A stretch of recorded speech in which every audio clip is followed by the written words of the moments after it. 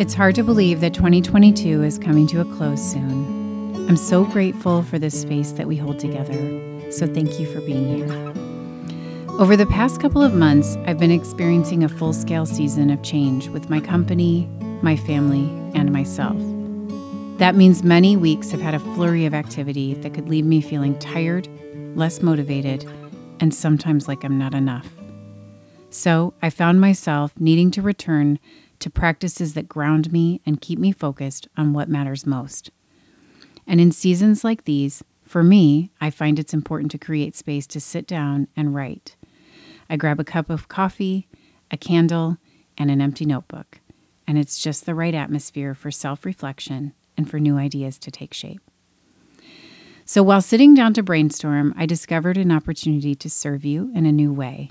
I'm excited to be sharing this series with you, created from my heart and born out of a desire to share some of my own learning, very practical ways to create space for what matters most in the months ahead.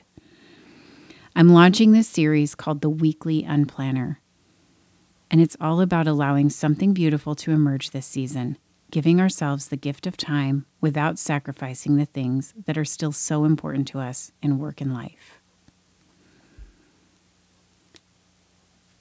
This week, I'll be talking about setting up your week to feel more intentional, meaningful, and focused. And it usually starts with Sunday rhythms. I'll be sharing with you what most of the Sundays look like for me, and I'll be using the Weekly Unplanner as my guide. You can head to my website to join the 5-week series and receive the mini planner as a gift. Even in the midst of a to-do list, there is a way to practice a Sunday rhythm that works with your current life season and schedule. On Sundays, I do like to take time to do personal reflection. And when I look back on a time when I fully enjoyed a Sunday, a time when it was refreshing, joyful, meaningful, and restful, a few things came to mind for me. Time to meditate or pray and write, time in nature, connecting with my family or close friends, and cooking a meal that I didn't have time to make during the week. This past week, I found that I wanted to have a mix of solitude, to embrace some family time, and to enjoy time in nature with a twist, heading out for a little holiday fun. So, first, I started the day with contemplative prayer, meditation, and some reading and writing. It happened to be a Sunday where only a couple of my family members had commitments, so there was a little more room for me to spend extra time and space for these activities. Music is a very important aspect of life in our home, and often on Sundays we include music in some form, whether it's at church or at home or just a ride in the car. I wanted the day to feel nostalgic and fun, so after I spent time in solitude, I headed downstairs to make pancakes for breakfast. I turned on a playlist of fun, nostalgic songs from all the kids' Christmas movies we used to watch as they were growing up. It warmed my heart so much, I couldn't help but feel joy. Spending time in nature looked like heading out as a family to pick a Christmas tree. We grabbed coffees and hot cocoa, we set the playlist, and headed out on a scenic drive through a national park to a small farm outside the city. It was such a fun time together, and we kept it simple. We weren't there more than an hour. I find that time is often about understanding a good enough feeling and mentality, recognizing when you or your loved ones are at the limit and ready to get on with the rest of the day. This has allowed us to create a little more freedom around how we spend our time together. For me, all of these activities activated the parasympathetic nervous system and engaged positive emotions like hope, joy, and optimism. And they helped me to be open to possibilities and bring an opportunity to create more resonant relationships.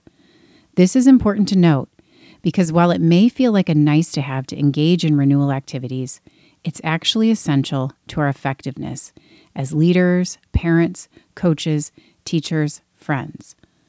Our emotions are contagious, and when we're constantly under stress, focused on only managing our time and activating our sympathetic nervous system, we may find ourselves more and more frequently closing down in a defensive posture, less open and flexible and creative. The brain loses capability to learn. We feel anxious, nervous, or even depressed. We may perceive things people say and do as negative or threatening, and as a result, more stress is aroused. This is based on the sacrifice syndrome from Richard Boyatzis on intentional change theory. So it's not simply a nice to have. It's essential that we attend to ourselves holistically, taking time for renewal activities that activate the parasympathetic nervous system and engage positive emotions. One way we're exploring this is to give dedicated time on Sundays for these activities. For me, once I reflected on the best parts of a Sunday rhythm that felt joyful and restful, I want to look ahead at how I might make these important elements a part of my routine most of the time. By understanding it may not need to look the same way every time, but it's more important that it captures how I want to feel and how I actually renew, it allows more freedom and flexibility as I plan the rest of the month ahead. First, I start planning ahead by marking down the Sundays on the calendar that I know I have an event or a commitment. That way, I set the expectation ahead of time. And I might want to look at these commitments now with ways to be mindful or offer authentic connection, since I know that's important to my renewal. Then, I leave room in the calendar. I know that I don't want to have every Sunday fully booked with no open space. I like to keep Sundays as free as possible to make sure I'm committed to reflection, time in nature, and connection with those I love. I also understand that it may look the same or different from Sunday to Sunday, but the core elements can remain the same. Reflection may be at church or at home, depending on the week. Time in nature may be with family, friends.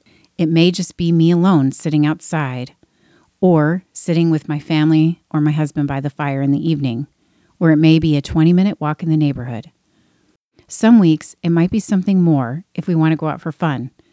Sledding, hiking, a walk by the lake. Connection with those I love may also be taking time with a meal together, visiting grandparents or other family, calling a friend, or planning a board game night with friends. I've found it's also important for me to have some time at home on the weekend, and I mostly like that to be on Sundays, to catch up before the week starts. I may need to do some cleaning, laundry, or some other preparations for the week ahead. By creating a plan around what you want to experience and how you want to renew and feel ready for the week, instead of only keeping it to a should-do or standard to-do list, you open up your calendar for more opportunities to be flexible and even potentially fit something in at the last minute without sacrificing the desire to be prepared for the week ahead. I like to consider my Sundays a true day of renewal, and it allows me to dedicate time to those activities with less guilt or fear of missing out. There will certainly be exceptions, like travel, gatherings, or other commitments. But by looking ahead at those while also keeping your favorite routines for renewal in mind, you'll begin to enjoy it all much more, and will start to feel like yes and no becomes easier when an opportunity comes up. If you want to learn more about unplanning your time, head to my website and hit the button to join the 5-week series on creating time for what matters most. And I'll leave you with this. Maybe, most important, when we attend to ourselves by developing our minds, taking care of our bodies, understanding and using the power of our emotions, and attending to our spirituality, however we choose to do so, we begin to reach our full potential as people. From Boyatzis and McKee in Resonant Leadership.